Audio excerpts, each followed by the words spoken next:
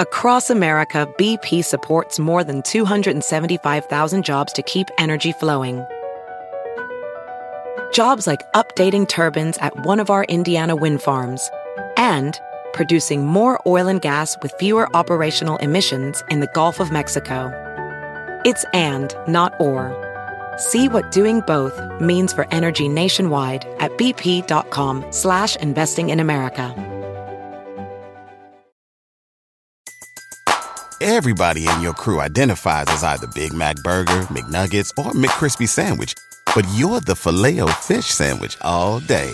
That crispy fish, that savory tartar sauce, that melty cheese, that pillowy bun. Yeah, you get it. Every time. And if you love the Filet-O-Fish, right now you can catch two of the classics you love for just $6. Limited time only. Price and participation may vary. Cannot be combined with any other offer. Single item at regular price. Ba-da-ba-ba-ba.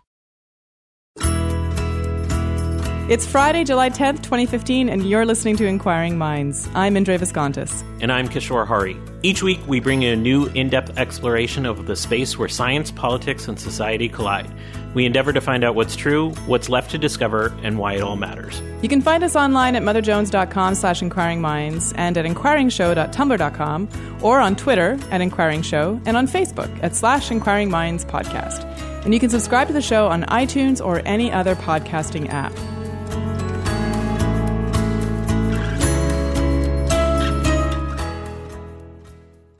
This week's episode is sponsored by Casper. Casper is an online retailer of premium mattresses for a fraction of the price. Casper is revolutionizing the mattress industry by cutting the cost of dealing with resellers and showrooms and passing that savings on to you. To get $50 towards any one of their obsessively engineered mattresses, visit casper.com/inquiringminds and use promo code InquiringMinds. And this episode is sponsored by SmartThings. You have a smartphone, what about a smart home? SmartThings has created a super easy way to control, automate, and secure every aspect of your home. And you don't have to be a tech genius to install and use it. Lights, locks, thermostats, security, with SmartThings, it's all connected through a single app on your phone. To get 10% off your choice of either their home security, energy saver, or water detection kits, go to smartthings.com/minds. Once again, that's smartthings.com/minds. And finally, this episode is sponsored by The Great Courses. The Great Courses brings the world's greatest professors to your fingertips. With over 500 courses on science, history, philosophy, fine arts, and more, The Great Courses are available on digital download and streaming or old-fashioned DVDs and CDs. For a limited time only, The Great Courses is giving our listeners an offer of 80% off the original price of my own course, 12 Essential Scientific Concepts. Go to thegreatcourses.com/inquiringminds to find out more. That's thegreatcourses.com/inquiringminds.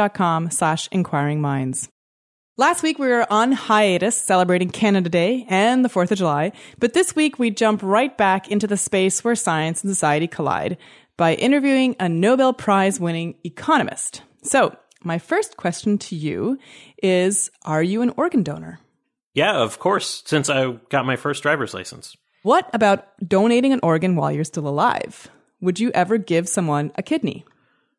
I would think I would give a loved one a kidney for sure. Especially, but don't I need to be a match, though?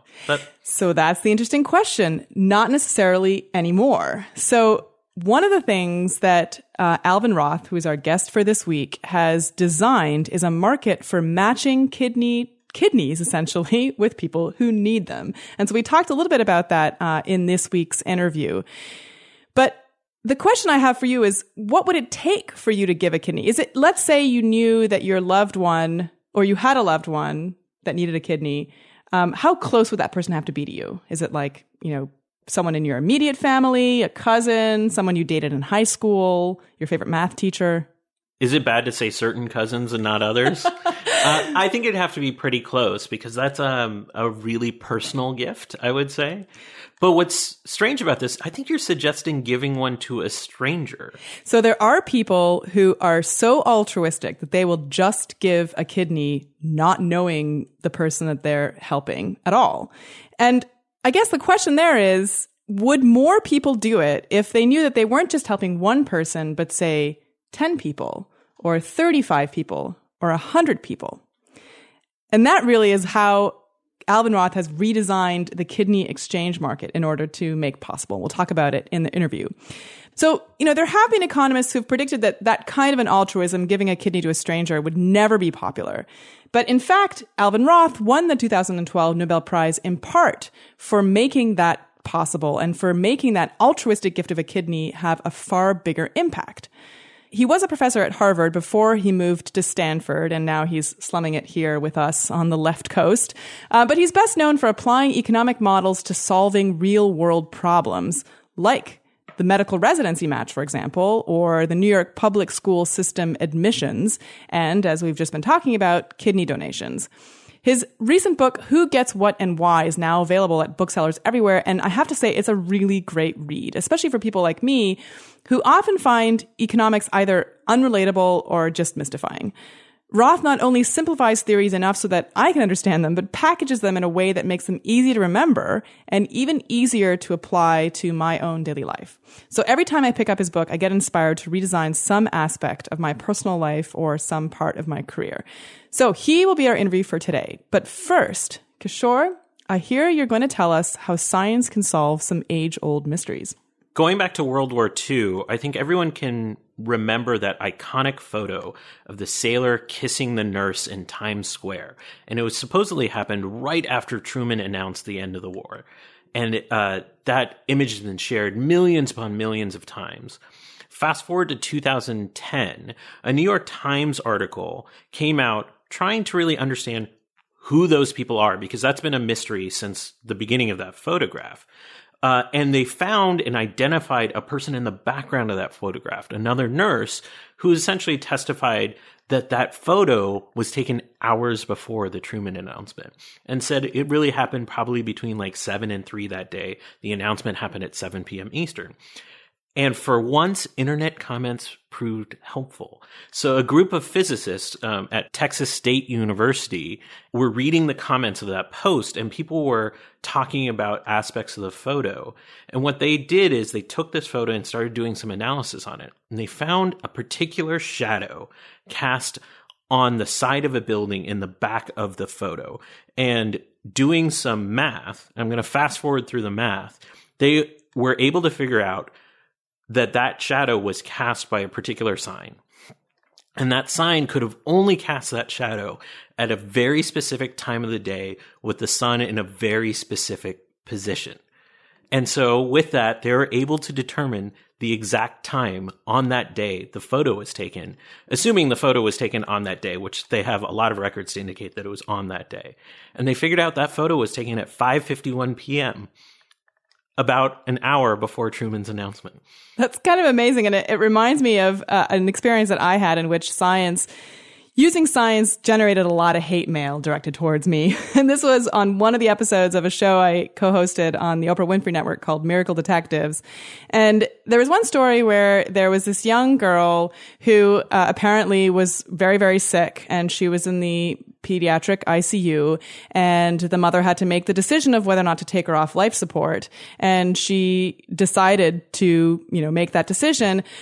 And then on the monitors inside the ICU, all of a sudden there was an image that looked to her like an angel. And so she interpreted this as a sign from God that she had made the right decision and everything was going to be okay. Well, it turns out her daughter survived and in fact got better. And so this was then purported as a miracle in the ICU. So as part of the show, we came to investigate whether there was an alternative explanation, maybe more ground-based, for this image appearing.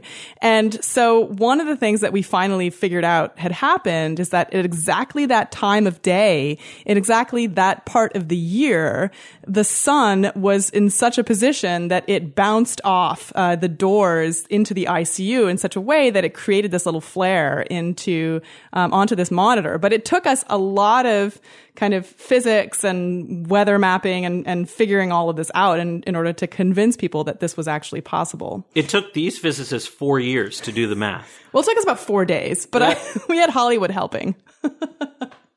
But in any case, that's kind of awesome when science can come and bear witness to that kind of a story. So I was reading Carl Zimmer, as one always does, because he's awesome. And as usual, he blew my mind, but this time with a story from my own field. So you've probably heard the cliche, 2 brains are better than 1, right? Sure. That's often true, but not always. There's actually some really cool research showing that under certain conditions, brainstorming and group think work actually leads to less creative solutions, but that's a topic for another day. The internet, of course, is currently the most obvious manifestation of many brains working together and building something more complex than any single brain could understand. But what if we got more directly connected?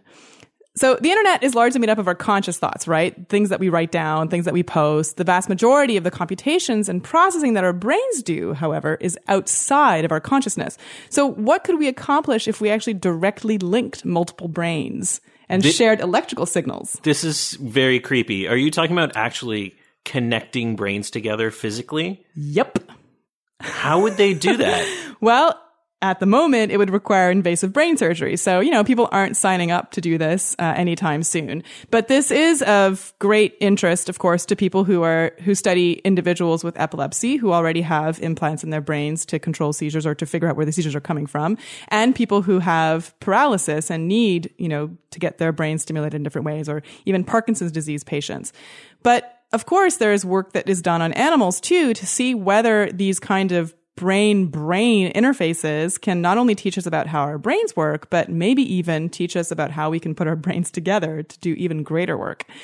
So this week, Zimmer describes results from 2 studies published in the Journal of Scientific Reports. And for years, Miguel Nicolelis and his team at Duke University has been working on this brain-machine problem, but also now on these brain-brain interfaces.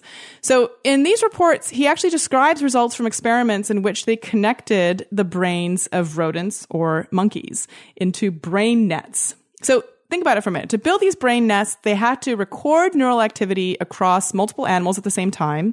They had to then analyze that activity in real time and send it back to either those same animals or other animals solving a set of tasks. And so the tasks they used were things like classifying objects into categories or processing visual images or even predicting the weather. Things that are kind of hard problems that they felt that putting multiple brains together might actually lead to better performance. And sure enough, in these tasks, the brain nets, that is the multiple animal brains, consistently either performed just as well as individual animals or outperformed their single animal counterparts. So how do they know that it's not one of the singular nodes performing better versus everyone being in sync and coming to that conclusion? So that's a really good question. So one of the things that these animals actually do is try to synchronize their activity. And in fact, they're rewarded for doing that. And that's part of where this research is right now, is can we synchronize brain activity, and can that lead to anything meaningful in terms of our behavior? So when we watch a compelling movie or listen to music or even sing in a choir, we know that lots of brains are being synchronized, and we can see similar activity across multiple brains. And in this case, what they were trying to do is to see whether the animals could figure out how to synchronize their brains and then use that to perform, different functions. So let me tell you about one particular task I thought was really interesting. They had a couple of monkeys first trained to control a robotic arm. So one monkey might lift it up and down, the other one might move it side to side, and then they had to get the arm to do certain things. And I remember these animals don't have a joystick or anything. They're just doing it by thinking, right? Kind of cool. So then they threw in a third monkey to, move the arm in a third dimension. And that third monkey wasn't really good at his or her job. It's kind of screwing up all over the place. It turns out that the other 2 monkeys actually learned to compensate and fix that monkey's mistakes. Does this remind you of anything? I think you might be talking about this show in some way. I wasn't thinking about this show at all, but I was certainly thinking about situations in which people were working in a group and they have to carry the workload of a person who's not performing well. Oh, you're definitely talking about this show then.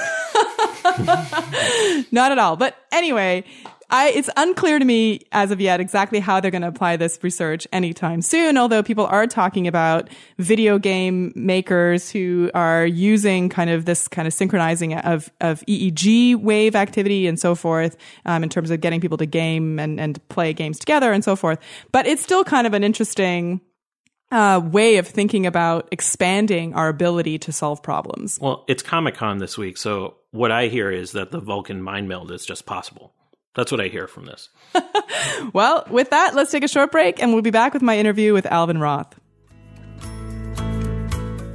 This episode is sponsored by Casper. Casper is an online retailer of premium mattresses for a fraction of the price.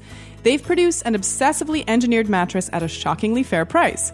This is a one-of-a-kind new hybrid mattress that uses two technologies, latex foam and memory foam, which results in just the right sink and just the right bounce.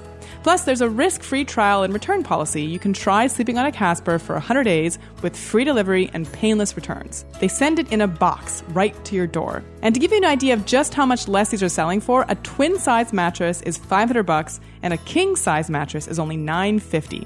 So to get $50 towards any one of these obsessively engineered, amazingly comfortable, and made-in-America mattresses, visit casper.com/inquiringminds and use promo code inquiringminds. Once again, that's casper.com/inquiringminds, promo code inquiringminds. And this episode is sponsored by SmartThings. You have a smartphone, what about a smart home? SmartThings has created a super easy way to control, automate, and secure every aspect of your home. And you don't have to be a tech genius to install and use it. That's why they were named one of the top 10 coolest gadgets of the year by Time magazine.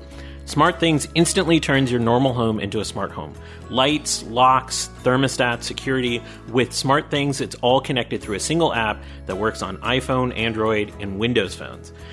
I'm really excited about SmartThings because I'm going to use it to sleep train my 4-year-old by turning on the lights when it's time to wake up in his room, all directly programmed through the app, so I don't have to do it at all. So then he knows when it's time to get out of his room.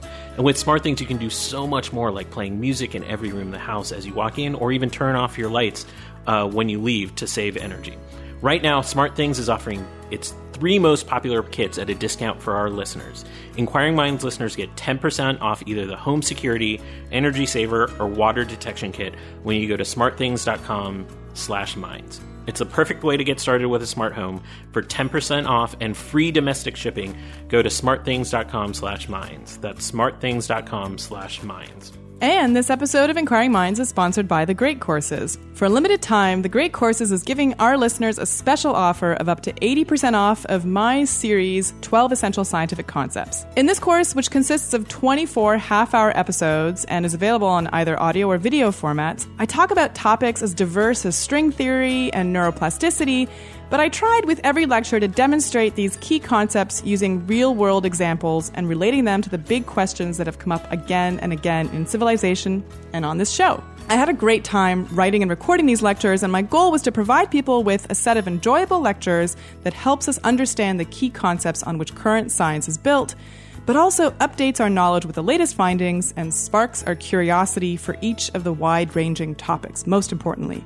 So if you know someone who needs a primer to science, or if it's been a while since you thought about some of the things you learned in high school, this course was designed to fill in those gaps and instill a love of science in even the most unscientific thinkers. This special offer of 80% off 12 essential scientific concepts is only valid for a limited time. Go to thegreatcourses.com/inquiringminds to find out more about this special offer or any of the 500 other series offered by The Great Courses. That's thegreatcourses.com/inquiringminds. And let me know if you like the course.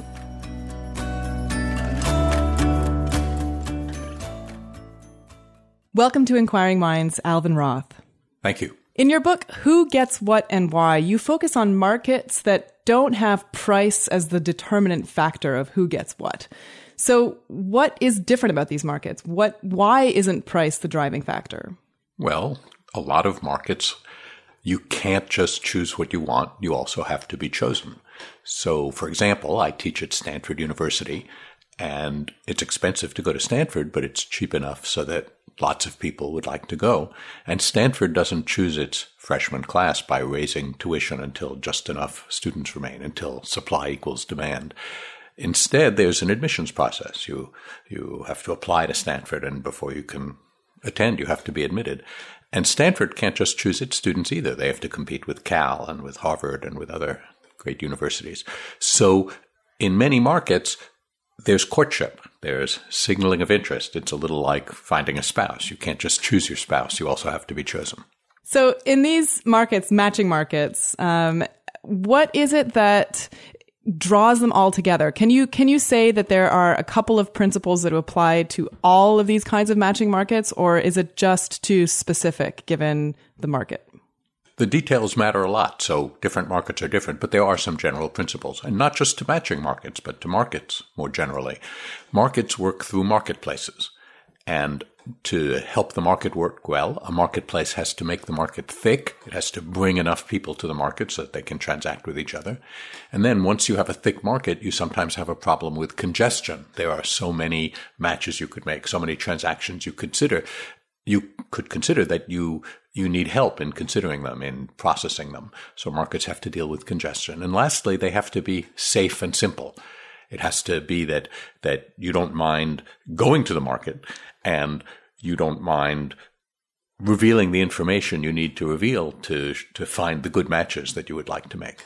So different markets deal with the problems of thickness and congestion and, being safe and simple in different ways. So I wanted to actually talk about a couple of markets specifically that I found really fascinating in your book. And so, at any point we can talk about them, but sort of the three that kind of drew my attention were the kidney exchange, where, you're actually exchanging life-saving organs, the matching process for residency in medical school, because that's something that a lot of my friends have gone through, and I find it really fascinating. And finally, how do you get your kids in the right public school? Because that seems, it's on the forefront of my mind now that I have a 1.5-year-old. But also it seems like a particularly bizarre problem in urban environments like San Francisco or Boston or New York. So at any given point, if you feel that one of those markets is a good example, let's talk about them. But let's start out with the kidney exchange, because I think in some ways that was the one in which it was most obvious to me how your work has had an influence on the lives of so many people. So how did you first get interested in the problem of the kidney exchange? So I got interested through the mathematics. I think often when I'm asked that question, people hope that I was close to someone with kidney disease and figured out something to do about it because of that. But in fact, a lot of what economists do when we're doing economic theory is develop simple mathematical models of exchange under some constraints. And one of the models that was written about years ago by Lloyd Shapley and Herb Scarf was something they called a housing market. But just as a thought experiment, they said, supposing people could trade houses, but they couldn't use money. So that's a toy problem that's good to exercise your mind with. And it allows you to understand a little bit what money does and why it's so useful, and also how you can organize exchanges without money. But of course, it's not very useful for thinking about houses. But in the United States and in most of the world, it's illegal to buy and sell organs for transplant. So when you start to think about kidneys, which are indivisible objects that you can't use money to allocate, it starts to make sense to think about exchanging kidneys. And that's because there's a big shortage of kidneys for transplant. There are about 100,000 people in the United States waiting for kidneys now from deceased donors. But we only get about 11,000 of those kidneys a year. So the wait is long, it's difficult. Thousands of people die each year while waiting. But there's another source of kidneys, which is living donor kidneys. Healthy people have 2 kidneys and can remain healthy with 1. And what that means is if someone you loved was dying of kidney failure, you might be able to save their life by giving them a kidney. But sometimes you're healthy enough to give a kidney, but you can't give it to the person you love because kidneys have to be well matched to the people who are going to receive them. And so you might be incompatible with the person you love, healthy enough to give a kidney and remain healthy yourself, but you can't give it to the person you love. And if you're an incompatible patient-donor pair like that, you might be able to do an exchange with another pair. Maybe I'm in the same situation you are. I'm healthy enough to give a kidney, but I can't give it to the person I love. But maybe my kidney is compatible with your patient and your kidney is compatible with my patient. So we could do a kidney exchange that obeys the law. No money changes hands, but saves 2 lives. And exchanges, of course, are very economic things. They're ways for people to make each other better off by trading. And that's what a kidney exchange is. And we've been doing kidney exchanges in the United States since the early part of this century, since around 2000. But it took a while to get it organized well enough so that today it's a standard part of transplantation in the United States and spreading around the world. So now if I need a kidney, I don't necessarily have to wait in line. I can canvass all of my friends and family, ask them if someone might be willing to donate one, and then submit information about us to an exchange. Is that how it works functionally? Well, that's almost how it works. What probably would happen is you would first be referred as a patient to a transplant center, and now you and the people who might be willing to donate to you would come with you to the transplant center and do the blood tests and other kinds of tests necessary to understand whether they were eligible donors and whether they could donate to you, and if not, who they could donate to.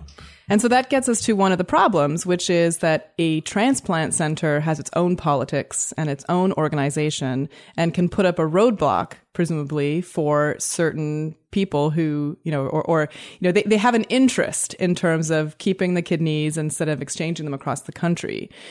So is that still, are you seeing now more cooperation between transplant centers as this kidney exchange program has become more successful? And is there anywhere in the country that you're seeing where this still doesn't seem to be the case, so that if you do have a kidney problem, you should avoid, say, I don't know, a particular state because, they're not willing to join the exchange?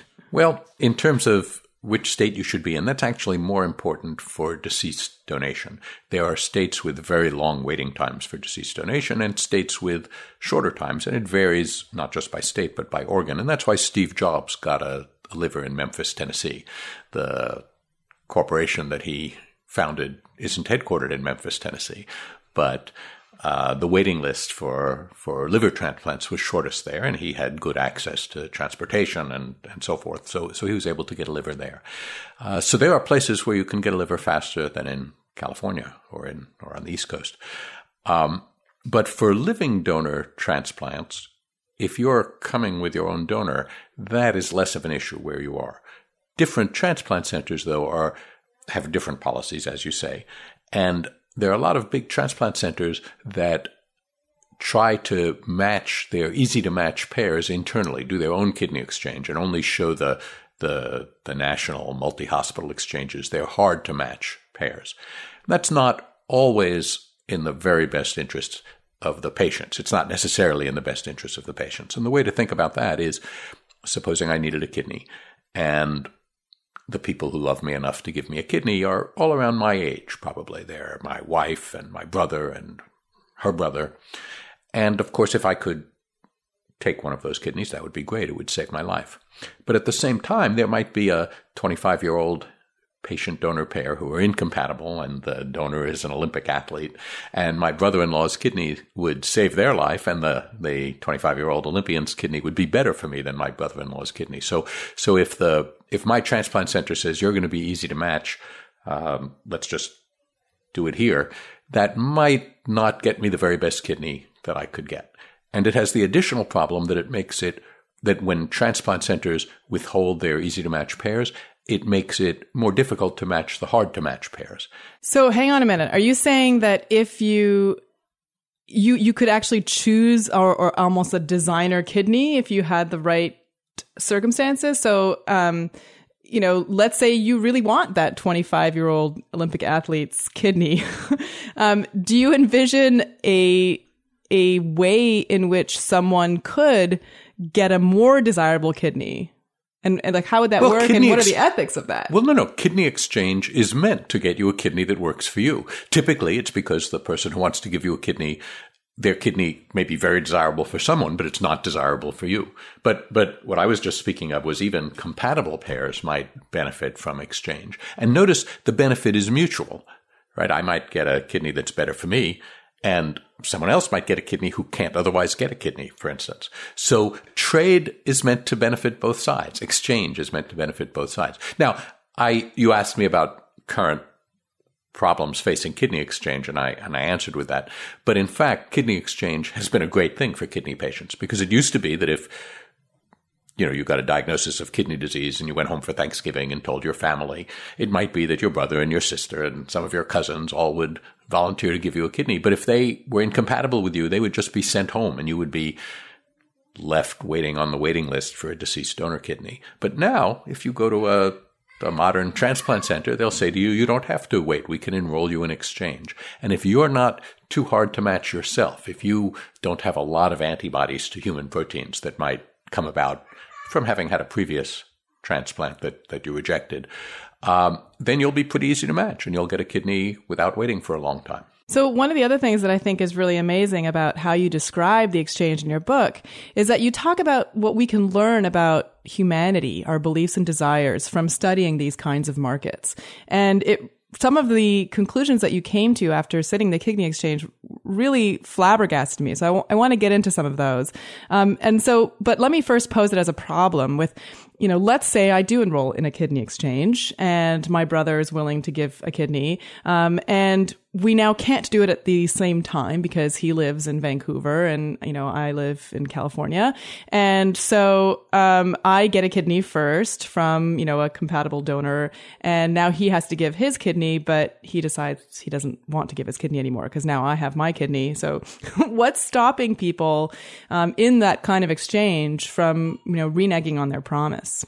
Well, some exchanges we do simultaneously to avoid that problem, but increasingly we're doing non-simultaneous chains that are begun with a non-directed donor, a donor who doesn't have a particular patient in mind, and that allows every pair to get a kidney before they give one, as in the case you described, that on day one you get a kidney and on day two your brother will give a kidney. Turns out, when you look at the whole United States, we only have about 2% of those chains get broken. And that's low enough that we get a lot of benefit from long chains and doing a lot of transplants.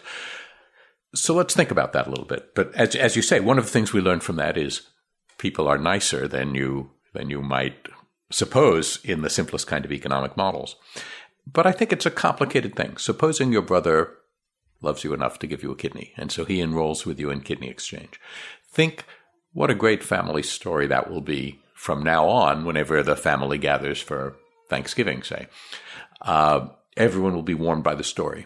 Now think about if your brother reneged and hadn't in fact given a kidney. Now there's a story about how your brother tricked someone into giving you a kidney and then didn't give his own kidney. That's a much more complicated family story to tell. So it's a little unusual to put that into an economic model, but it doesn't boggle the mind that there aren't that many reneges, right? It'll be a lot more demonstration of your brother's love for you that after you got a kidney that you got because he had said he would give his kidney, that he went ahead and gave it. Well, here we're really getting into game theory, right? I mean, we're talking about a social construct that is then, leading people to behave in a certain way, even though, the sort of competitive, the selfish thing for him to do, of course, is to keep both kidneys, because who knows, maybe one of his kids is going to need a kidney down the line. So, did you, when you were designing the kidney exchange and thinking about the problem, and I guess we should back up a little bit and say, one of the reasons that we talk about these kinds of chains now and use them is because you can have many, many, many more people benefit rather than if you do a simultaneous kidney exchange where you need to make sure that the operating rooms are ready at the same time. There's a lot of logistical problems that have to be solved. So were you thinking as you were proposing these ideas of having these chains, did you use game theory, what you know about it, the way people behave, to sort of anticipate what would be the outcomes, and were you surprised with the results? Well, we use something simpler than game theory in the particular paper where we proposed non-simultaneous change. We used cost-benefit analysis, and we said the following. Supposing it's two pairs giving each other a kidney, and instead of doing it simultaneously, which we always do when it's just two pairs, supposing we did it non-simultaneously, and on day one, pair one gives a kidney to pair two, and on day two, the chain breaks and the donor in pair two doesn't reciprocate. That would be a real tragedy for pair one. The cost to them would be very great. They would have had a surgery that they didn't need, and they would no longer have a kidney to participate in kidney exchange. So they'd really be harmed badly. And so we never do those non-simultaneously. But now suppose a living non-directed donor comes along. That's a donor who doesn't need a kidney in return. Now we can organize a chain so that every pair gets a kidney before they give one. Now if the chain is broken, that's a disappointment. Someone was prepared to get a kidney and didn't get it. But they're not irreparably harmed. They haven't given a kidney themselves yet, and they can take part in next week's kidney exchange. They still have a kidney. So the costs of a broken link are much less, and that allowed us to explore the possible benefits. And indeed, the benefits are huge. There are now regularly long chains. The longest chains sometimes have 70 people in them. And it's quite usual to have chains of 10 or 12 people. And the average size chain in the United States is about 5 people. And it used to be that a non-directed donor did a great thing by giving a kidney to one person, and now they can facilitate this whole chain of transplants. So all of a sudden, this altruistic donor is not just saving one life, but 5 lives or 70 lives in the case of the very long chain. Absolutely. A 70 people in the chain typically has 35 transplants and 35 nephrectomies. Oh, so right. it's a big party. Yeah. But that's a much better Thanksgiving dinner conversation. Absolutely. So that was the kidney exchange. I wanted to talk a little bit about what you learned from the medical residency matching market. So first, how did this particular market come into your worldview? What got you interested about it? Well, that's actually a little bit of an old market. The first jobs that doctors have when they graduate from medical school are internships or residencies. And that's a job that began to be the standard first job around 1900, so the beginning of the previous century. And that market suffered a lot of failures in its first 50 years. Among them, in the 1940s, it was customary for doctors to get their first job 2 years before they would take it. You have to graduate from 4 years of medical school, but they were contracting for these jobs at the end of their second year of medical school. And that's very inefficient in lots of ways. It means it's hard for the hospitals to tell who will be the good doctors, but it's also hard for the doctors to tell whether they want to be surgeons or internists. So that was quite a poor market. And they made some efforts to fix the timing problem and ran into a congestion problem. And then around the 1950s, they invented a centralized clearinghouse that worked very well for many years. And only later did I study that and understand why it worked so well. But by the time I studied it in the 1980s, it was no longer working quite so well. And that's because by the 1980s, there were starting to be women enrolled in American medical schools. In the 1950s, just about 100% of medical students were men.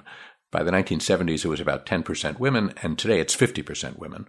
And what that means is lots of medical graduates are married to each other. Last year, we had between 900 and 1,000 couples, so between 1,800 and 2,000 people graduating from American medical schools who wanted 2 jobs, not just 1 job.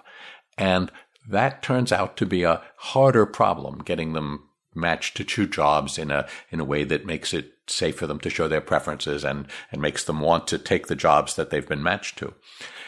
And the medical administrators had actually tried to address this problem on their own, and they'd started in the 1970s. And the 1970s are actually quite a bit further in the past than we often recognize. So in the 1970s, if you were graduating from medical school and you wanted to go through the medical market as a couple, first you had to have your dean certify you as a legitimate couple. And then you had to specify one of the members of the couple as the leading member.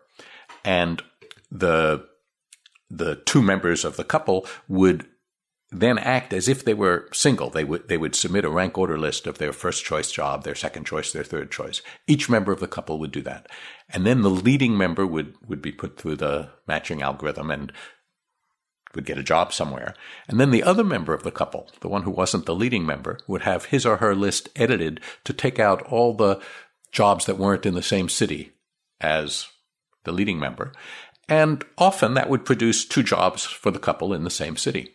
But it turned out the couples weren't showing up at the jobs to which they'd been matched. They were, when you looked in July, they were often showing up elsewhere, and eventually they learned not to participate in the match at all.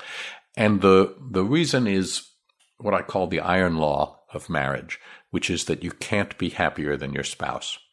So if your first choice is 2 jobs in San Francisco, 2 particular jobs, and your second choice as a couple is 2 particular jobs in Boston, and your third choice is 2 particular jobs in New York. And instead of getting 2 great jobs in San Francisco, you get 1 great job and 1 mediocre job. Then the iron law of marriage says you're not going to be happy, and you're going to be on the phone trying to get those 2 great jobs in Boston.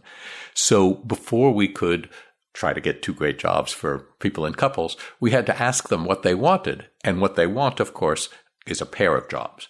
And so nowadays, medical students can indicate their preferences not for what job they would like best, but for what pair of jobs the two of them would like. What's their first choice? What's their second choice? Pair of jobs. What's their third choice? Pair of jobs.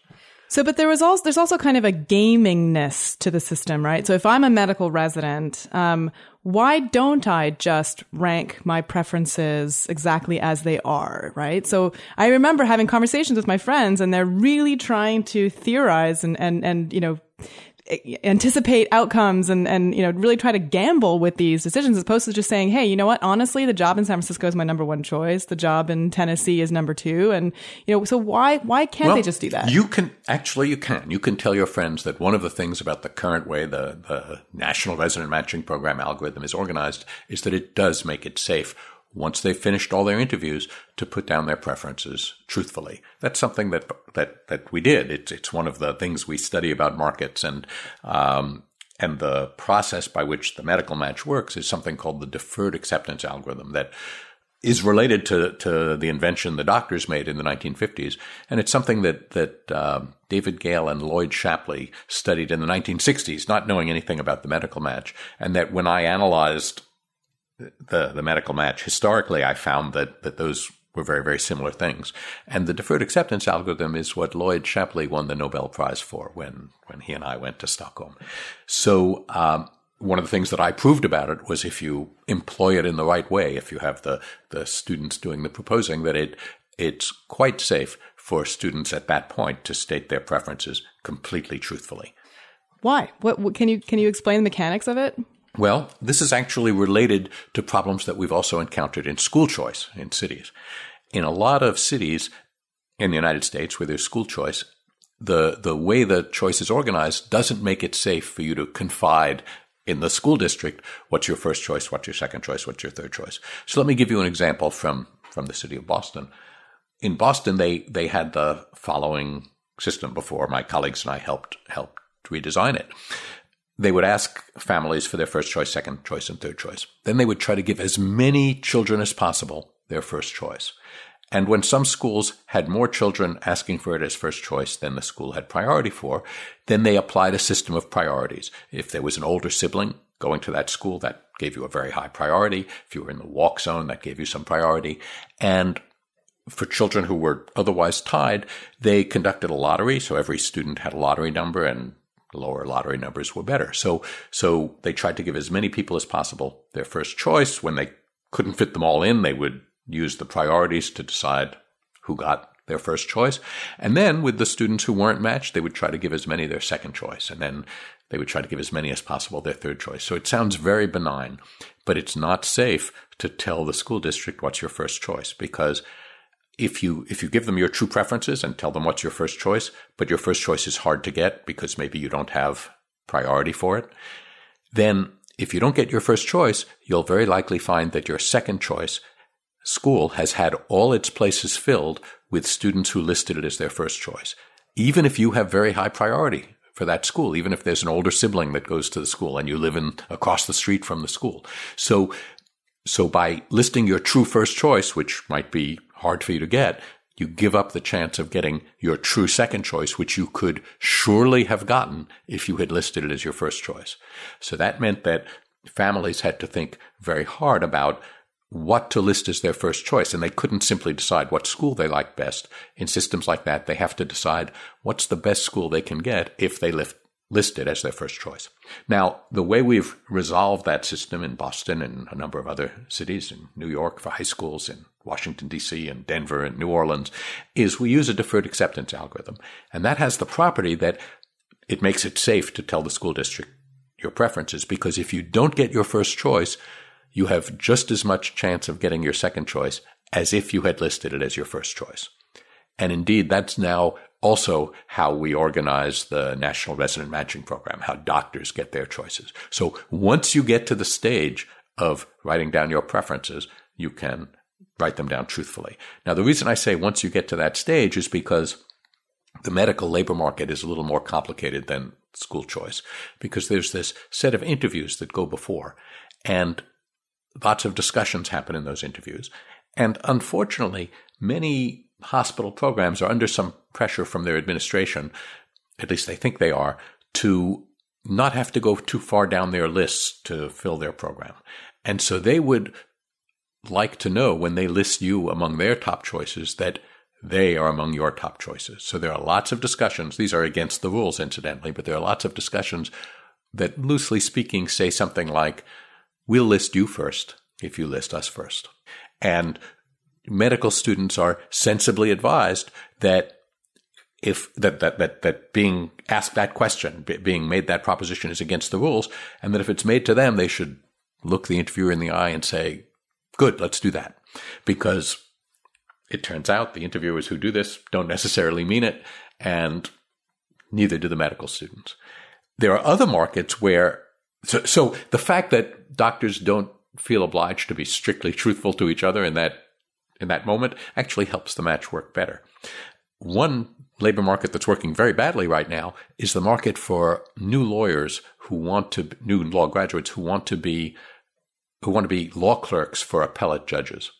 And that's one of these markets that, like the medical market in the 1940s, is very unraveled. It goes very early. If you know a law student who is on his way to, at the end of his third year of law school, to be a clerk for an appellate judge, he likely got that job at the beginning of his second year of law school. That is, after he'd only completed 1 year of law school. But law students don't break promises to federal judges. There aren't that many federal judges. And so a typical experience of a student who wants a clerkship is that he only gets one offer and he accepts the first offer he gets. And the judges almost make that a condition of giving them interviews. That is, I'm the judge and you're the law student, and you are given to understand either by the judge or through your law school professors that if you want to interview with Judge Al, you have to be prepared to accept his offer if he makes it. And he might make it right there at the interview.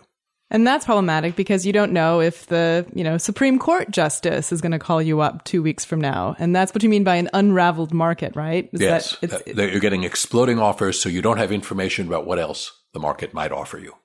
You also mentioned a while ago congestion in the market. What do you mean by that?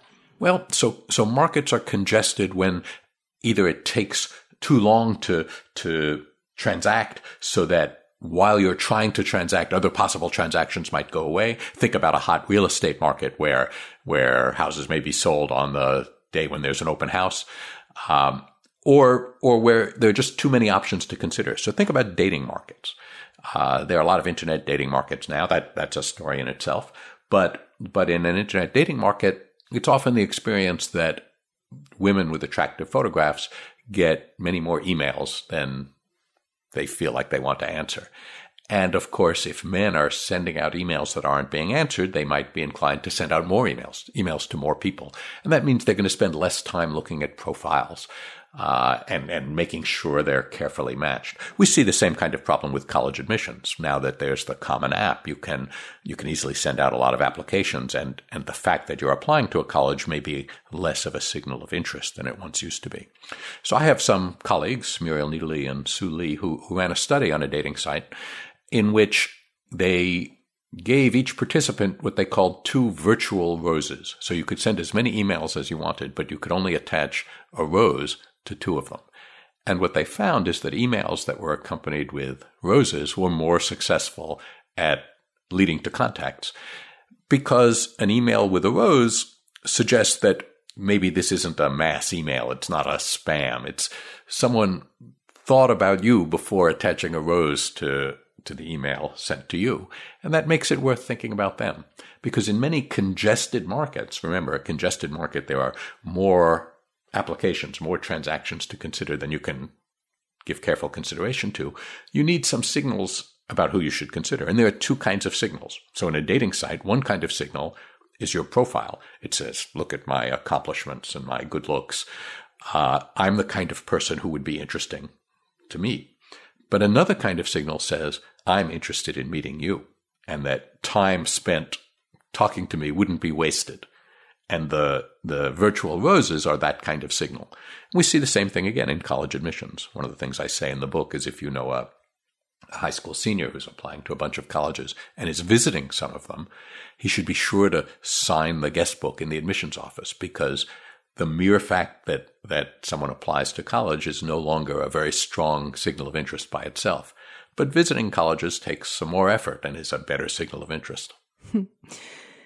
So a couple years ago, probably in the middle of the night, you got a phone call from Stockholm.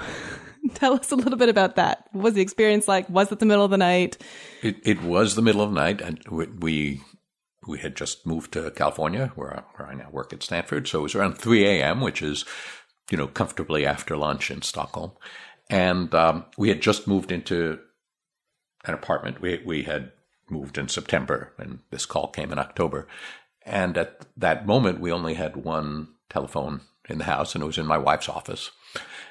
And she woke up and she woke me up and she said, I think the phone is ringing. And I woke up and I listened and the phone wasn't ringing. So I went back to sleep, but my wife went and got the phone, and fortunately they called again. So, so there I was, as you say, in the middle of the night.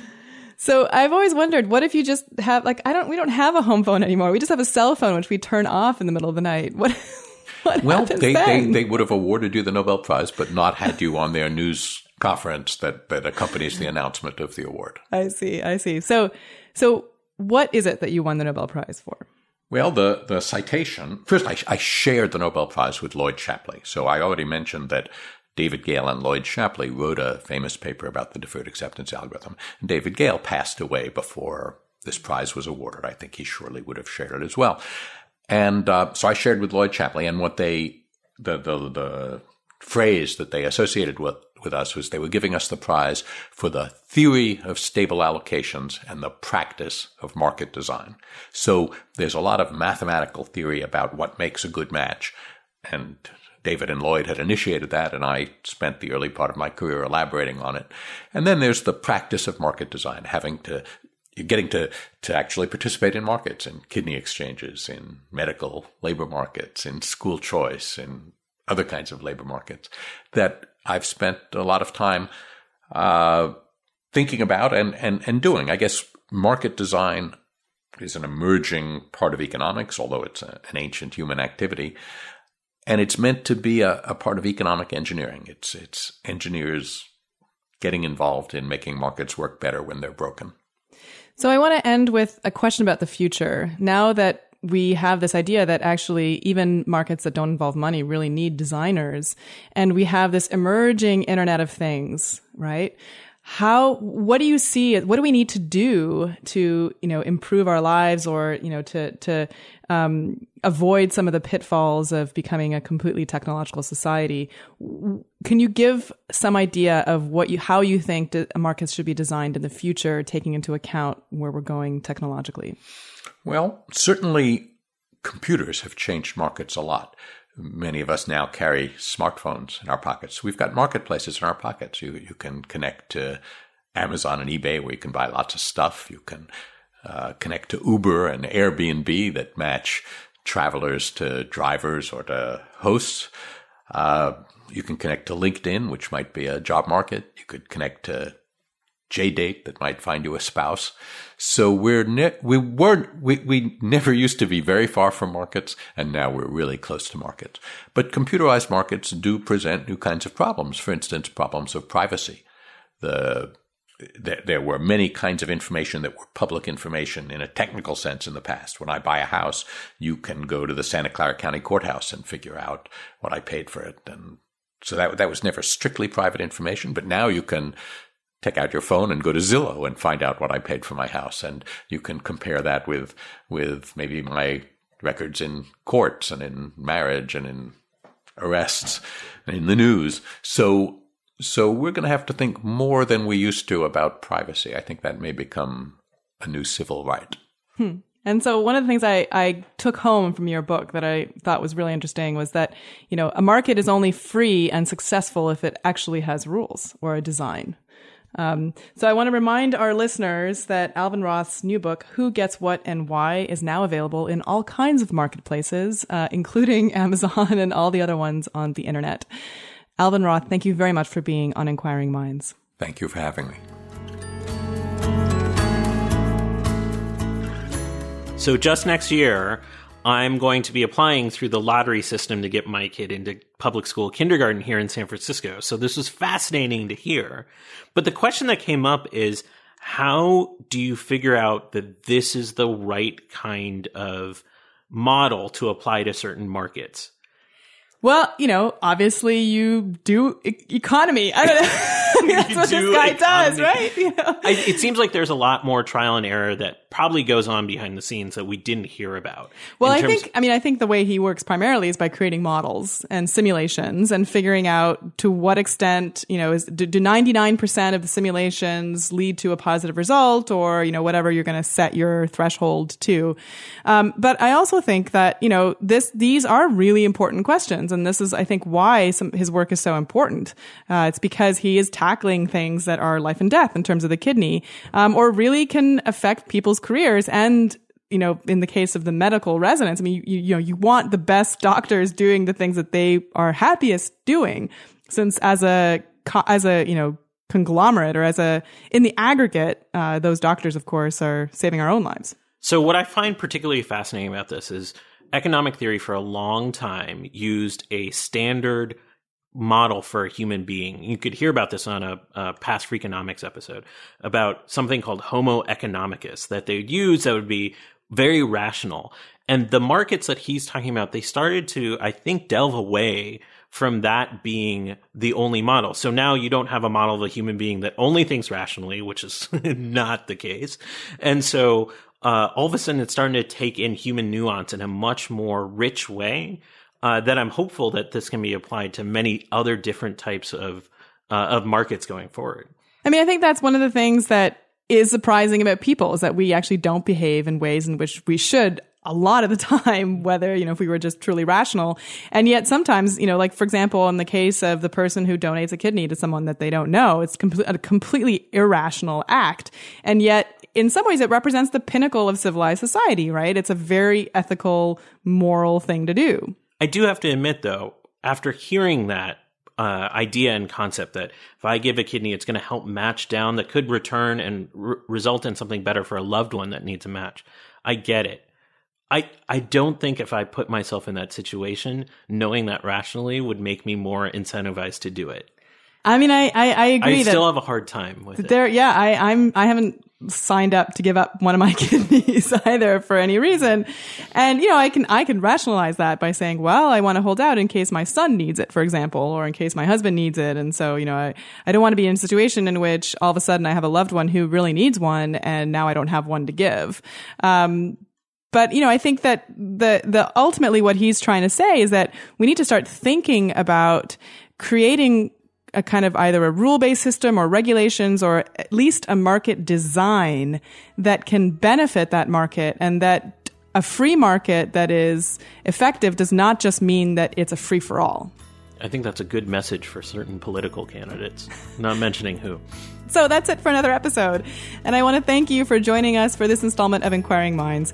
You can visit our website at motherjones.com/inquiringminds or at inquiringshow.tumblr.com. And you can find us on Twitter at Inquiring Show, on Facebook at /InquiringMindsPodcast. And you can send us comments, feedback, future guest ideas, or anything else you'd like to inquiringminds@climatedesk.org. And once again, this week's episode is sponsored by Casper. Casper is an online retailer of premium mattresses for a fraction of the price. Casper is revolutionizing the mattress industry by cutting the cost of dealing with resellers and showrooms and passing that savings directly to you. To get $50 toward any one of their obsessively engineered mattresses, visit casper.com/inquiringminds and use promo code inquiringminds. And this episode is sponsored by The Great Courses. The Great Courses brings the world's greatest professors, and me, to your fingertips. With over 500 courses on science, history, philosophy, fine arts, and more, The Great Courses are available on digital download and streaming, or DVD and CD. For a limited time only, The Great Courses is giving our listeners an offer of 80% off the original price of my own 12 Essential Scientific Concepts course. Go to thegreatcourses.com/inquiringminds to find out more. That's thegreatcourses.com/inquiringminds. Inquiring Minds is produced by Networked Brain Adam Isaac in cooperation with the Climate Desk, a journalistic collaboration in partnership with The Atlantic, the Center for Investigative Reporting, The Guardian, Grist, Mother Jones, Slate, Wired, and the Huffington Post. Our music is provided by award-winning producer Rian Sheehan. And we're your hosts. I'm Indre Viscontis. You can find me on Twitter at IndreVis. And I'm Kishore Hari at Science Quiche. See you next week.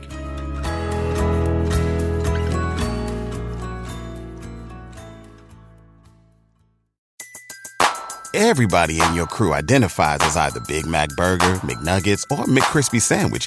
But you're the Filet-O-Fish Sandwich all day.